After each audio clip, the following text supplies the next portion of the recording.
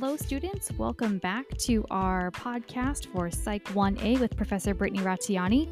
Today, we will be continuing Chapter 1, talking about psychological research.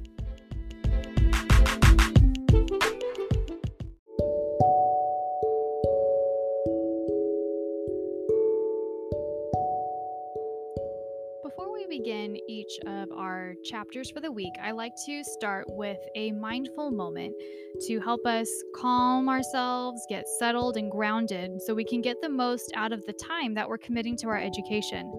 It doesn't really help us if we're running from one thing to the next and just trying to squeeze it in. If we can just take a few seconds to slow ourselves down, we're able to get so much more out of our day.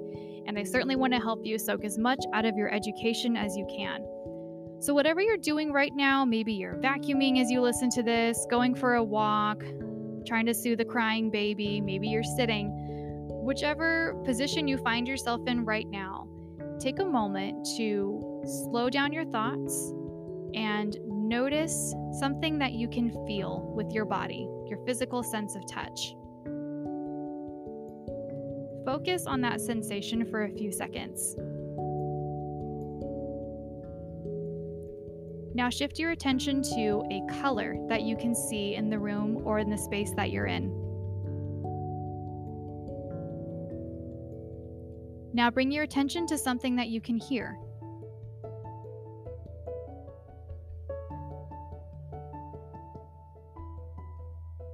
As you're thinking about the things that are around you and as you're slowing yourself down, take a moment now to bring your awareness to your breathing. If you can, take a slow, deep breath in, letting your belly expand and fill with air. Hold it for a few seconds, then slowly exhale through your mouth. You're welcome to repeat this practice as many times as you need to throughout class or throughout your day in order to help you get grounded and be able to focus on what's coming next in your day.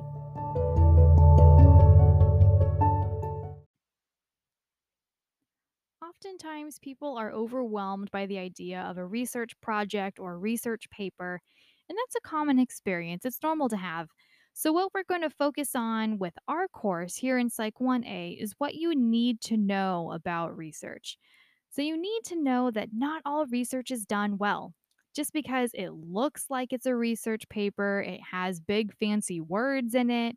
Maybe they even have graphs and different pie charts and all sorts of images to help convey their point, doesn't mean that their point is accurate or that it really even matters. There have been some research projects that have been conducted about silly nonsense things, and some research that has been conducted about very serious things, but was conducted rather poorly. The results were very confusing, they didn't make sense, or the way in which the study was conducted seemed unusual or unreasonable given what they were trying to find out. So, just because an article looks good, maybe it's attached to a big fancy university like Harvard or Stanford, or maybe even a big hospital like UCSF or Johns Hopkins, that doesn't mean we can turn off our critical thinking. We still have to have that lens on as we're reading this research. So, we want to know how to read a study and see what the authors are really saying and identify who's who in the world of research. There are many different players in the game, and we probably won't even cover all of them in our lecture today.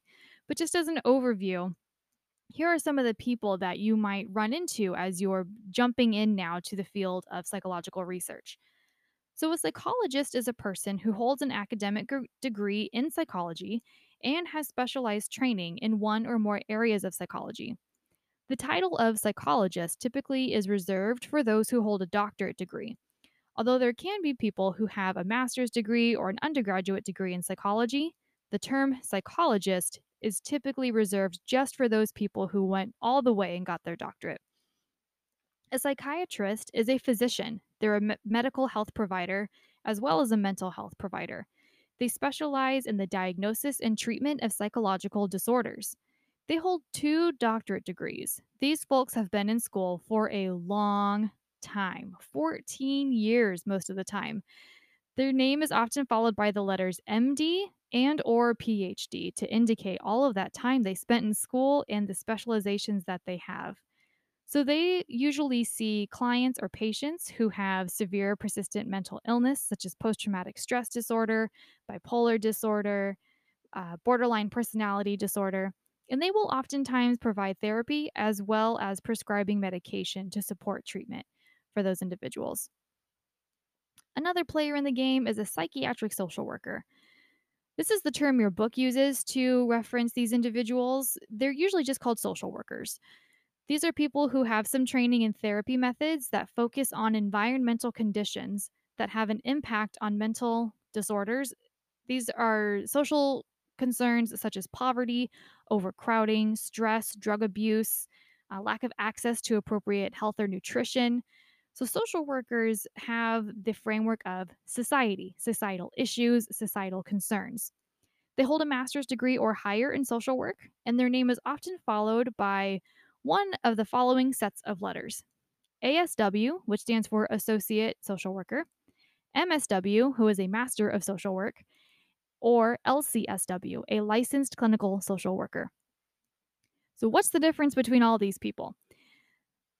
An associate social worker holds their master's degree. They went to school, they did their time, got the paper, and now they are pursuing their clinical license. So, after you go to graduate school, you have to obtain over 3,000 hours of client contact, getting that additional experience and training to have a clinical license. Associates, ASWs, are working towards that. LCSWs have already accomplished that. They went to school, they got the degree, they did the hours, they took the big fancy board exam, and they are fully licensed. They are through with the clinical process. And an MSW is somebody who has a master's degree in social work, but not with the clinical track. So they are not going to be as adept at treating the mental health disorders or the clinical pieces like the therapy of people who may be in their care. Another player in the game is a psychotherapist. They're pretty similar to social workers. They hold a master's degree or higher, but it's in clinical counseling or psychotherapy. A psychotherapist specializes in relationships, the relationship a person has with their self, with other people, and between the self and the environment. Letters that follow these people tend to be AMFT, Associate Marriage and Family Therapist, or MFT or LMFT. So, similar to social work, the Associate Marriage and Family Therapist has the degree and is working on their hours so they can take the board exam and have their full clinical license. The MFT slash LMFT, you see those interchangeably. That person has the degree, they did the hours, they took the exam, they are done. And finally, for our purposes today, the professional clinical counselor. Similar to a social worker or a psychotherapist, but their focus is really on just the individual and their journey to self actualization. Their name is often followed by LPCC for Licensed Professional Clinical Counselor or APCC, Associate Professional Clinical Counselor. Has their degree on the way to the clinical license. One of the questions we always ask when we're conducting any type of experiment, no matter what realm of science we may be part of, is why? What's the goal? What are we hoping to achieve here? So, there is a common goal across the sciences to learn how things work and see where our biases might be leading us to see something in a different way or see something inaccurately. So, one of the first goals that we have is to describe what is happening, especially in psychology. We'll observe a behavior and we'll note everything about it. What is happening? Specifically, what is happening? Not just child is angry, but child threw specific object. Did they throw it at a person? Did they throw it at the ground? How many times did they throw it? With how much force did they appear to throw it? Another goal is to explain, why is it happening? This is like a hypothesis, a tentative explanation that'll lead us to a theory that we can test about why this is going on. The next step is a prediction. When will it happen again? If we do blank, then this will change or this will happen. And finally, control. How can it be changed? This is not always a part of research. Sometimes our goal is simply to gather information, especially if it is a very new area of study. Our sole goal may be observation. We're not really at explanation yet. We're hoping to get there eventually, but we really just need to be paying attention to what's happening and gathering data so we know what questions to ask and where to go from there.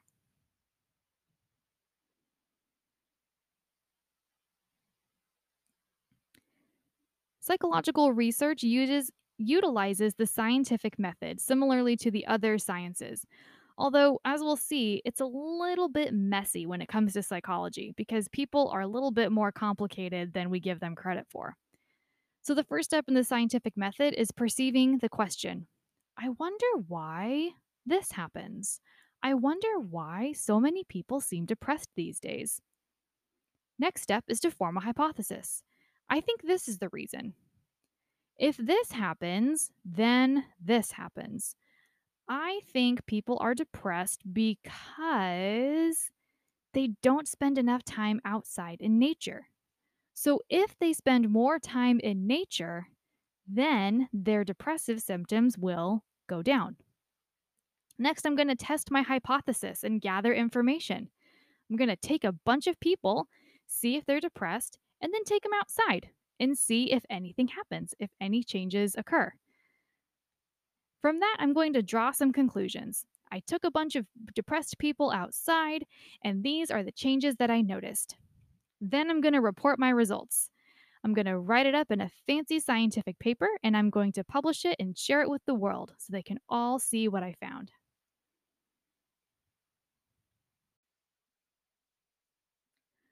At the heart of research is a good hypothesis. We want our hypothesis to be open enough to be true or false. We don't want to create a hypothesis that boxes us in. It can only be true or it can only be false. While it may make us look good and feel good that we were correct in our thinking, if we're not conducting good research, then our findings are really pointless. So we need to be open to possibilities when we're testing our theories. Proving a theory is false is being called falsifiable. The testable part of our hypothesis is where we use that if then statement. If I take my depressed clients outside and they experience nature, then their depressive symptoms will go down. Then the depressive symptoms will go down. That's the part we're looking at to see if there's any changes with that. That's the part that we can test. When we're testing a hypothesis in psychology, you're trying to determine if the factor you suspect has an effect and that the results weren't due to luck or chance. This is why we repeat research studies. It may seem silly and like a waste of time and money. Someone already did this study. Why would we just duplicate the same thing they did? Well, if we can get the same results from multiple psychologists doing the same experiment over time with different participants and with different factors that are outside of our control, that means we're really on to something. But if we try to replicate the experiment and we get different results every time, we're not really getting at the question. We're not really getting where we want to be. So, the approach to testing your hypothesis will depend on exactly what answer you think you might get. Oftentimes, people use a survey or an experiment to test their hypothesis. And remember, the goal is to get an explanation for a certain behavior. Once we've gathered information from our experiment or our observations, we'll need to find out if our hypothesis is supported or not. If the hypothesis is not supported, then we go back to that initial question and think of another explanation for what we've observed. Then begin the whole process again. Any data that comes from testing procedures has to be analyzed through some kind of statistical method that helps to organize and refine the data. If we haven't done that, if we just take our notes and go back to the office, that's called having raw data. It hasn't been assessed, it hasn't been analyzed, we haven't really made sense of it yet. There has to be a streamlined and uniform way that all of the researchers are interpreting and organizing their data. Otherwise, we have just a bunch of different opinions and we can't really draw any conclusions from that. And finally, we report our results. Let others know what you found, even if it didn't prove your hypothesis. You write up exactly what you did so others can replicate your research. Other people having a different perspective might be able to acknowledge what you did well and where things could be improved. They may be really beneficial to your experiment. This also allows other researchers to replicate your study. If they get the same results, it reinforces the strength of your study. And the more often people are repeating your study and getting the same results, it just proves your theory even more and strengthens the idea that you already had.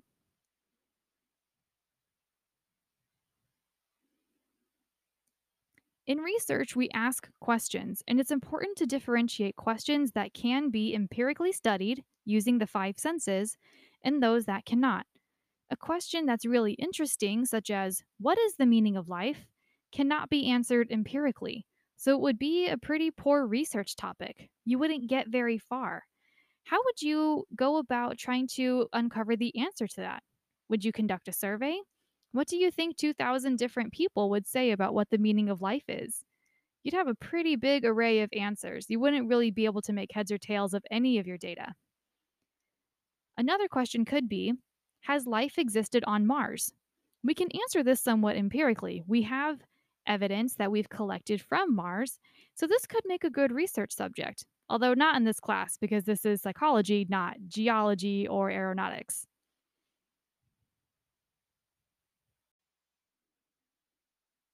One of the ways in which we gather data in the realm of psychology is through naturalistic observation. This is watching behavior in its natural environment. Many biologists use this strategy as well. Jane Goodall was notorious for spending a lot of time with different colonies of chimpanzees and primates. She would just be near them and observe them and even copy some of the behaviors that they did. She was in their environment watching them. This allows researchers to get a more realistic picture of how the behavior can occur. At times, there's participant observation, the naturalistic observation in which the observer becomes the participant in the group being observed. There are some disadvantages to naturalistic observation. There's the observer effect. This is when subjects realize they're being watched, so they behave differently. There's also observer bias. This is the tendency of observers to see what they expect to see. If I'm conducting a study about children with ADHD in elementary schools, and I decide I'm going to watch them at recess, I may be looking for a certain type of child. I may miss other things because I am so focused on what my idea about children with ADHD and how they would behave at recess would be. So I might miss other children with that diagnosis and how they might be behaving at recess also. So I'm seeing what I want to see. My research data is now skewed. There's also a problem with the inconsistency of observation as the natural environment changes. Those kiddos with ADHD that I was observing at recess in my theoretical study, what if it's raining and there's indoor recess? That would dramatically change the things that I'm noticing. So there's an attempted solution to this problem. It's called blind observation. Blind observers are people who do not know what the research question is and cannot have preconceived notions about what they should see. So they may receive instructions to look for children behaving in a certain way or to look for a specific thing in the environment. And they don't really know why. They just know to look for that thing. Like if I told you to look for all of the red things in your immediate area, you don't know why. You don't know what question I'm trying to answer. All you know is that you're supposed to look for red things. So you're going to look for red things and then tell me how many you found. Another method of observation is in a laboratory or in a controlled research setting, like with a two-way mirror. I know you've probably seen those on TV. They are real. So, laboratory observation is where we get to observe behavior in a controlled setting. It's usually like a research lab. They kind of make them a little more like classrooms or conference rooms, so they're a little more comfortable. This gives the researcher more control, access to utilizing a variety of testing measures to gather data. So, if I want to actually conduct some type of testing, maybe a survey or a questionnaire, or if I want to use blocks or dolls to ask kids certain questions, it's going to be a lot easier to do that in my office or in a lab instead of on the playground. But there is a pretty big disadvantage. This unnatural setting can induce white coat syndrome, where people tend to freeze up or feel really anxious when there's somebody with a clipboard or a doctor comes in with their white coat. There's that anxiety that this is an important person who's going to be examining me and asking personal questions and getting in my business. And this happens with adults as well as children, this white coat syndrome. Another method we use to gather information in psychology is a case study. Every now and then, something happens that we simply cannot replicate. One such case that is very famous is Phineas Gage. Phineas Gage was alive in the 1800s and experienced a pole being exploded through his skull. So it kind of went through his skull like a javelin, straight through. And there are pictures of this, not of Phineas Gage himself, but of drawings and computer renderings of what happened. That this pole, there was an explosion that propelled this pole through his face, and he survived. Normally, you would hear someone had a pole exploded through their face, and you would assume that they did not survive. But it went through at just such an angle that Phineas Gage did survive. So clearly, we cannot replicate this in real life. We cannot ask people to risk their life by having a pole shoved through their face for the sake of science. We're not able to do that. So we gather as much information as we possibly can from doctors' reports, from drawings, any information we have about Phineas Gage in this unique situation. What parts of his brain were likely to have been punctured, ruptured, or injured that impaired his functioning later in life, but allowed him to continue living. This is also where the computer renderings come in so we can have an understanding without, of course, maiming or injuring another human participant. So, in case studies, one individual is studied in great detail, and researchers try to learn everything they can about that individual. A lot of times, there's a tremendous amount of detail that's provided, especially if the case is unfolding and researchers can go and examine and ask questions as the situation is unfolding. And it may be the only way we can get data on certain events, like Mr. Phineas Gage. The problem is, though, that we can't replicate and generalize the data. So, if we can't replicate the study, we can't have that strength and repetition of, 38 other researchers conducted this study. They each had 200 participants, and each one of them, that poll went through the same way and they had the same behavioral responses. So, we know for a fact that these regions of the brain are responsible for these behaviors and actions. It would be cool to have that information, but again, we're not going to risk the lives of thousands of research participants to get that information. So, when we can't replicate it and when we only have this one snapshot moment in time to gather this information, it is highly susceptible to our bias.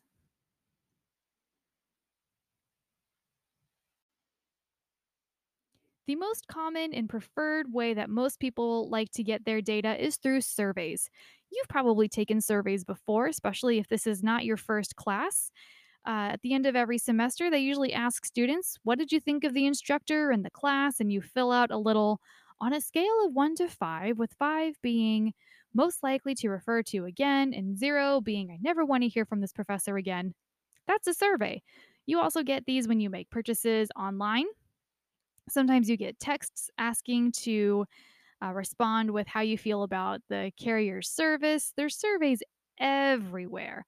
We're a little inundated with surveys, but it's really convenient for researchers to use because they can send out hundreds of thousands of them without having to follow up and ask questions or do interviews.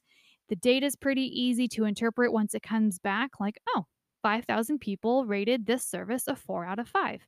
6,000 people rated it a 5 out of 5. Surveys are also great because they can be anonymous. You can gather private information. Like some studies that we're curious about should not involve naturalistic observation. If we are curious about sexual behaviors and sexual preferences in humans, We probably aren't going to want to sit around and observe that. We're going to use an anonymous survey to gather that information.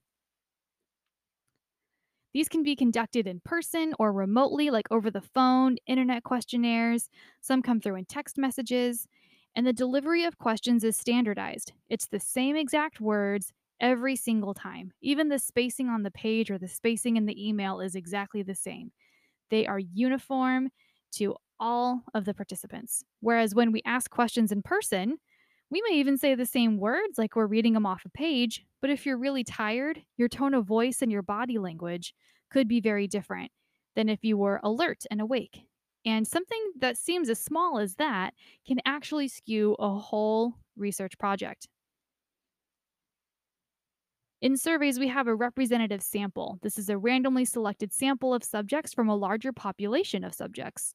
So I might want to send surveys to everyone in Santa Rosa City about their thoughts and feelings towards PG&E following the 2017 Tubbs fire. Or I might focus on neighborhoods that were hit the hardest, like Fountain Grove, Coffee Park, and Mark West. Those three neighborhoods would be intentionally selected samples of subjects. So I might narrow it down to those three neighborhoods. And then from the families listed as residing there during the fire, I would create a randomized list of families to send the survey to. Randomizing the list helps reduce bias.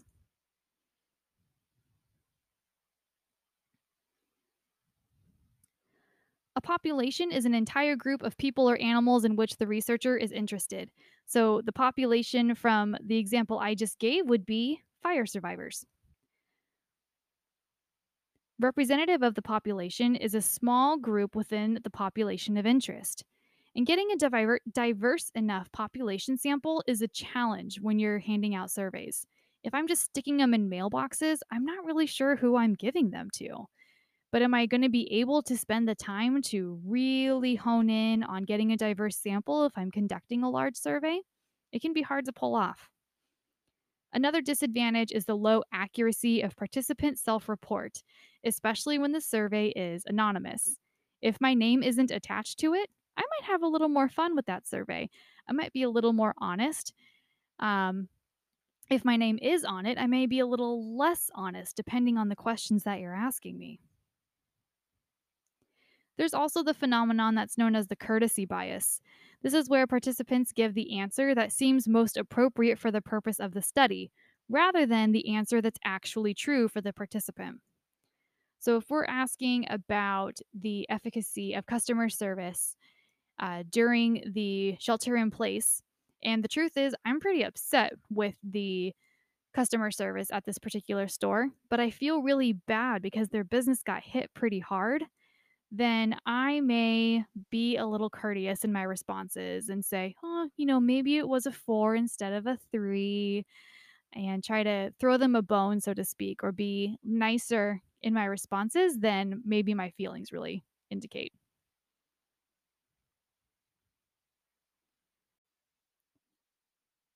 The following statement is one of the most important aspects of all research that you need to know. Correlation does not equal causation. So, what does that mean? Correlation is the relationship between two variables or two different things that we could be looking at. A classic example of this is ice cream consumption increases during the summer months. So, we could look at some data and say that ice cream goes up in summer months, but so does recreational swimming at the local swimming pool. When swimming goes up, rates of drowning also go up. So, if we were to look at two of these variables, drowning and ice cream consumption, we could make a connection that ice cream causes drowning. But we know that's not true. Ice cream doesn't cause drowning. The relationship is really that it's during the summer when it's warm. So, people are engaging in each of those activities. They're not really related at all. But this is a mistake that's made in research all the time. Two variables are identified and a causational relationship is assumed.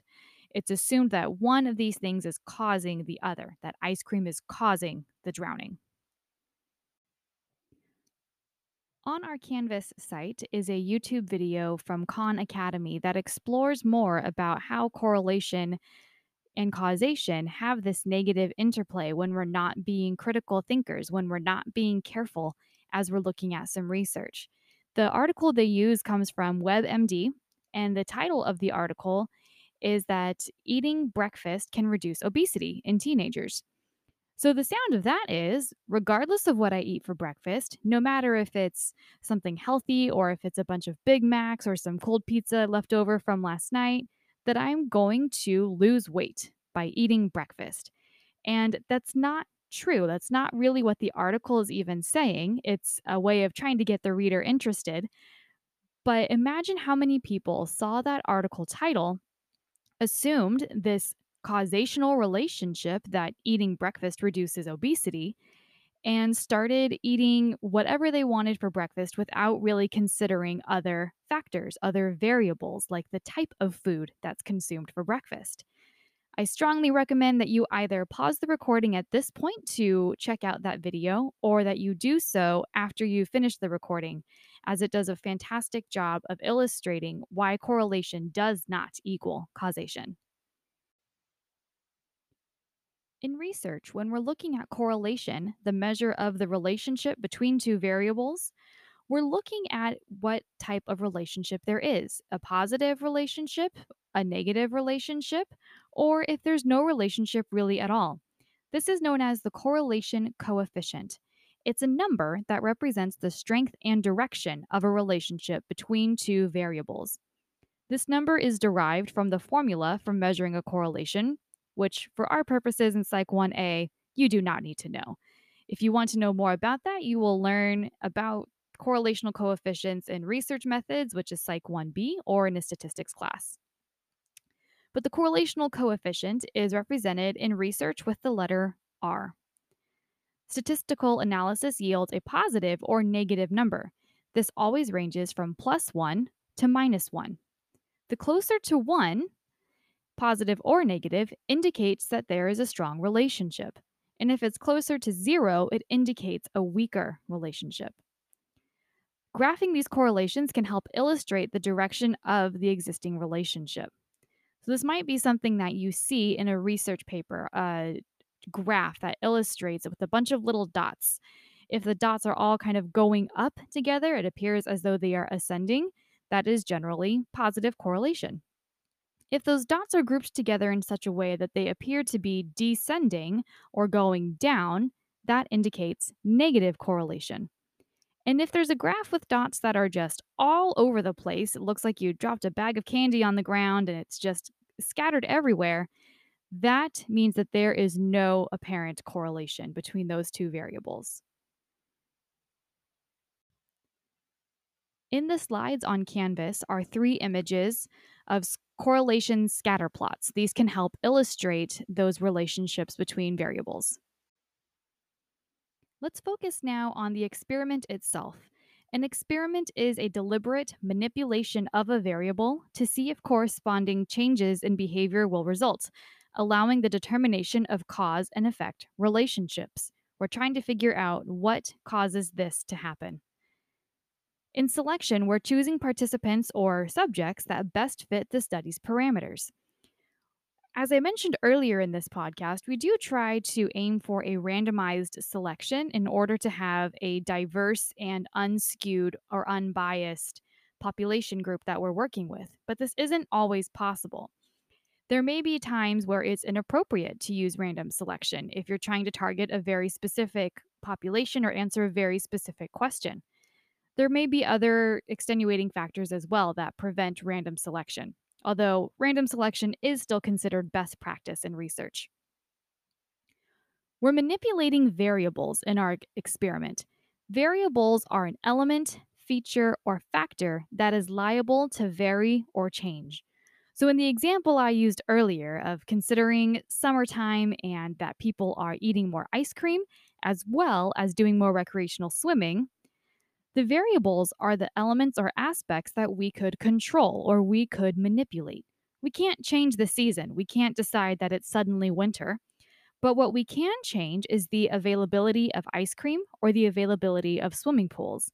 and that may change the results that we see in our study. Those are variables we have control over. Operationalization is a specific description of a variable of interest that allows it to be measured. Let's talk a little more about variables. There are different kinds. An independent variable is one that is manipulated by the experimenter, whereas the dependent variable is one that represents the measurable response or behavior in the subjects in the experiment. Confounding variables are those that interfere with each other and their possible effects on some other variable of interest. In the slides, there is an image of 4 plants. They are each receiving water and light. Some are receiving fertilizer. Fertilizer is a variable that the experimenter can manipulate, can control. It is independent in this case. The plant's growth or the plant's response to the application of the fertilizer would be the dependent variable because it represents a measurable response and it is the subject in this experiment. It's common in research to have multiple participant groups. One is the experiment group. These are the people who receive the drug or treatment that's being tested. They're the recipients of the manipulated variable. Then there's the control group. These people receive a placebo or no treatment at all. They do not receive the manipulated variable. So if you think back to our plants, our experiment group of plants received the fertilizer. The control group did not receive any fertilizer. This is to help eliminate the possibility of a variable we did not account for. Another example of control versus experimental group is evident in one of the images in our slides for this section. The experiment asks, will student test scores be affected by distracting sounds in the testing environment? So they have 2 groups of students who are taking a test. This is going to be the same test. We want to have as much similarity between these 2 groups as possible in order to reduce the possibility that these other factors, like having different test questions and resulting in different stress or anxiety, might be affecting the outcome of the experiment.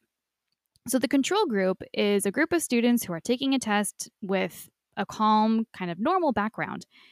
The experimental group is a different group of students taking the same test. However, there's a marching band banging some drums and making quite a bit of noise in the background. Another common research method is called a blind study. A single blind study is one in which a subject does not know if they are in the experimental group or the control group. This is almost always the case because if our participants know that they are receiving the treatment or that they are not receiving the treatment, they are likely to act or behave in a different way. There are some rare occasions where participants do know if they received the medication or received the treatment that's being examined, but oftentimes the participant does not know. They are informed after the fact. Another common method of research is a double blind study. This is one where the participant is unaware if they're in the control or experiment group, but also the experimenters don't know who's in the control and who's in the experimental group. This is yet another way of reducing bias and reducing the possibility that the experimenters, the researchers, could be skewing the study because they have this knowledge that the participants don't. And we do know when there is that power dynamic, that power differential between somebody who holds information or who holds power and someone who is in a position of less power, that we act and behave differently.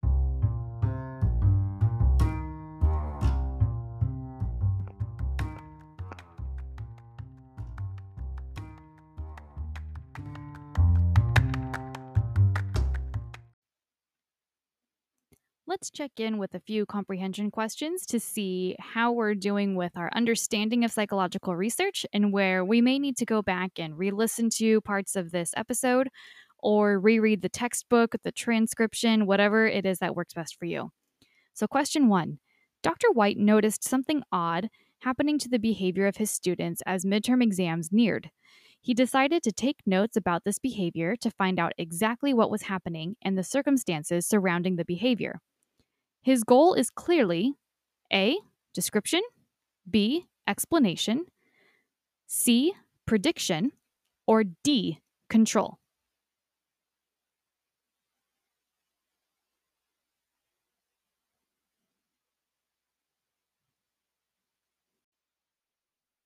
In question one, Dr. White is hoping to explain the circumstances. He's hoping to figure out what the circumstances surrounding that behavior are, why it's happening. Let's scoot on now to question two. Which of the following is an example of observer bias? A, you ask your fellow students to be part of a study on adult memory. B, you ask people from your church to participate in a study of family values. C, you develop an opinion of what you expect to see in an experiment. D, you allow a student to quit an experiment simply because she is bored. The answer here is B. Observer bias is present when you ask people from your church to participate in a study of family values. That population sample is pretty small. It's going to be very limited, and it's a group of people who voluntarily gathered together because of the same beliefs and values that they have. So while you may gain some insight about what your church friends and family think about family values, it's not going to be a good representative of what people think of family values at large. Question three. Which of the following indicates the weakest relationship and would thus be close to complete randomness? Is it a positive correlation of 1.04, B, a negative correlation of 0.089, C, a positive correlation of 0.01, or D, a negative correlation of 0.98?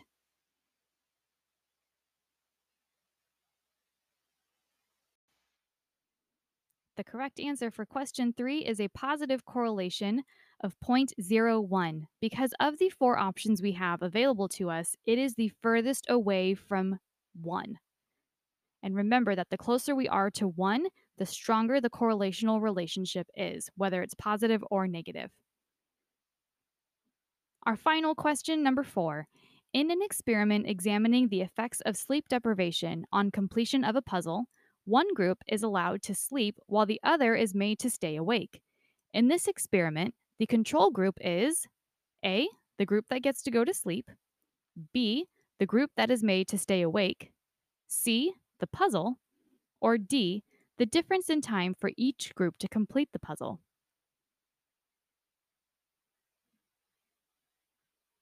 The correct answer is A, the group that gets to sleep. Sleeping is part of the normative human experience. Being forced to stay awake would be part of the experiment. And the puzzle and the difference in time for each group are not considered part of the control group. The control group refers to the group of participants who are not being subjected to the medication or treatment that is being offered in the experiment.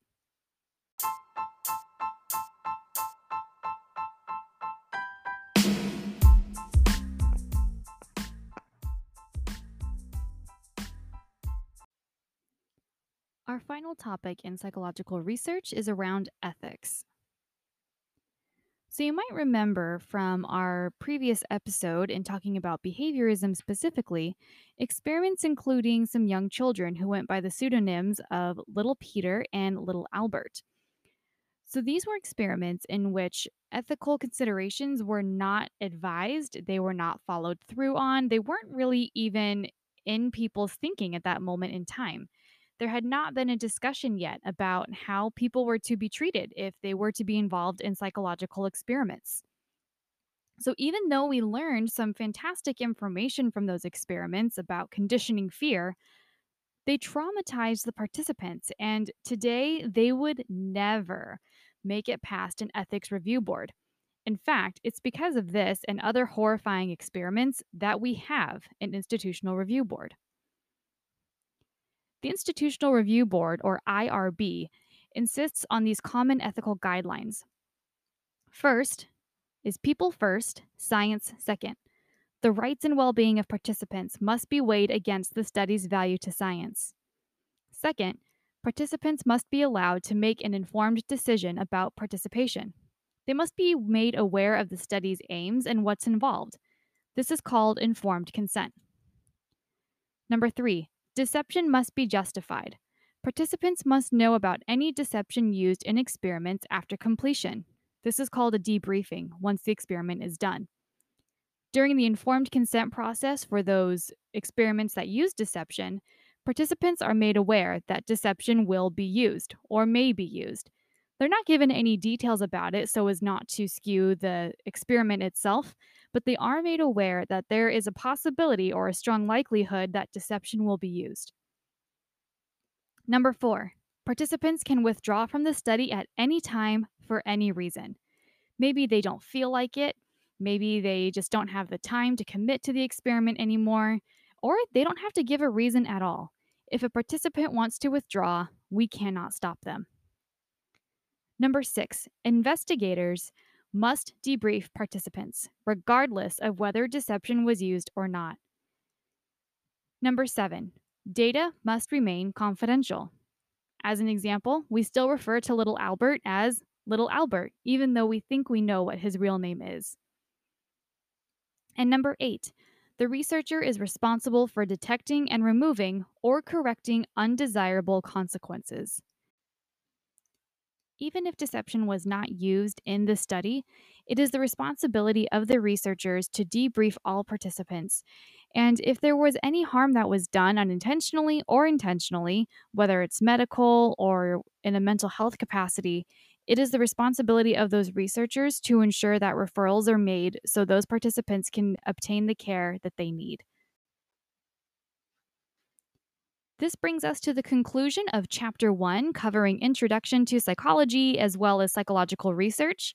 Please do make sure that you read Chapter 1 from the textbook and follow up with either the transcription of these episodes or the slides to make sure that you are getting all of the information that you need. In addition, do check out the YouTube videos that I've shared on the Canvas page as they really help reinforce the concepts that we've learned in this chapter.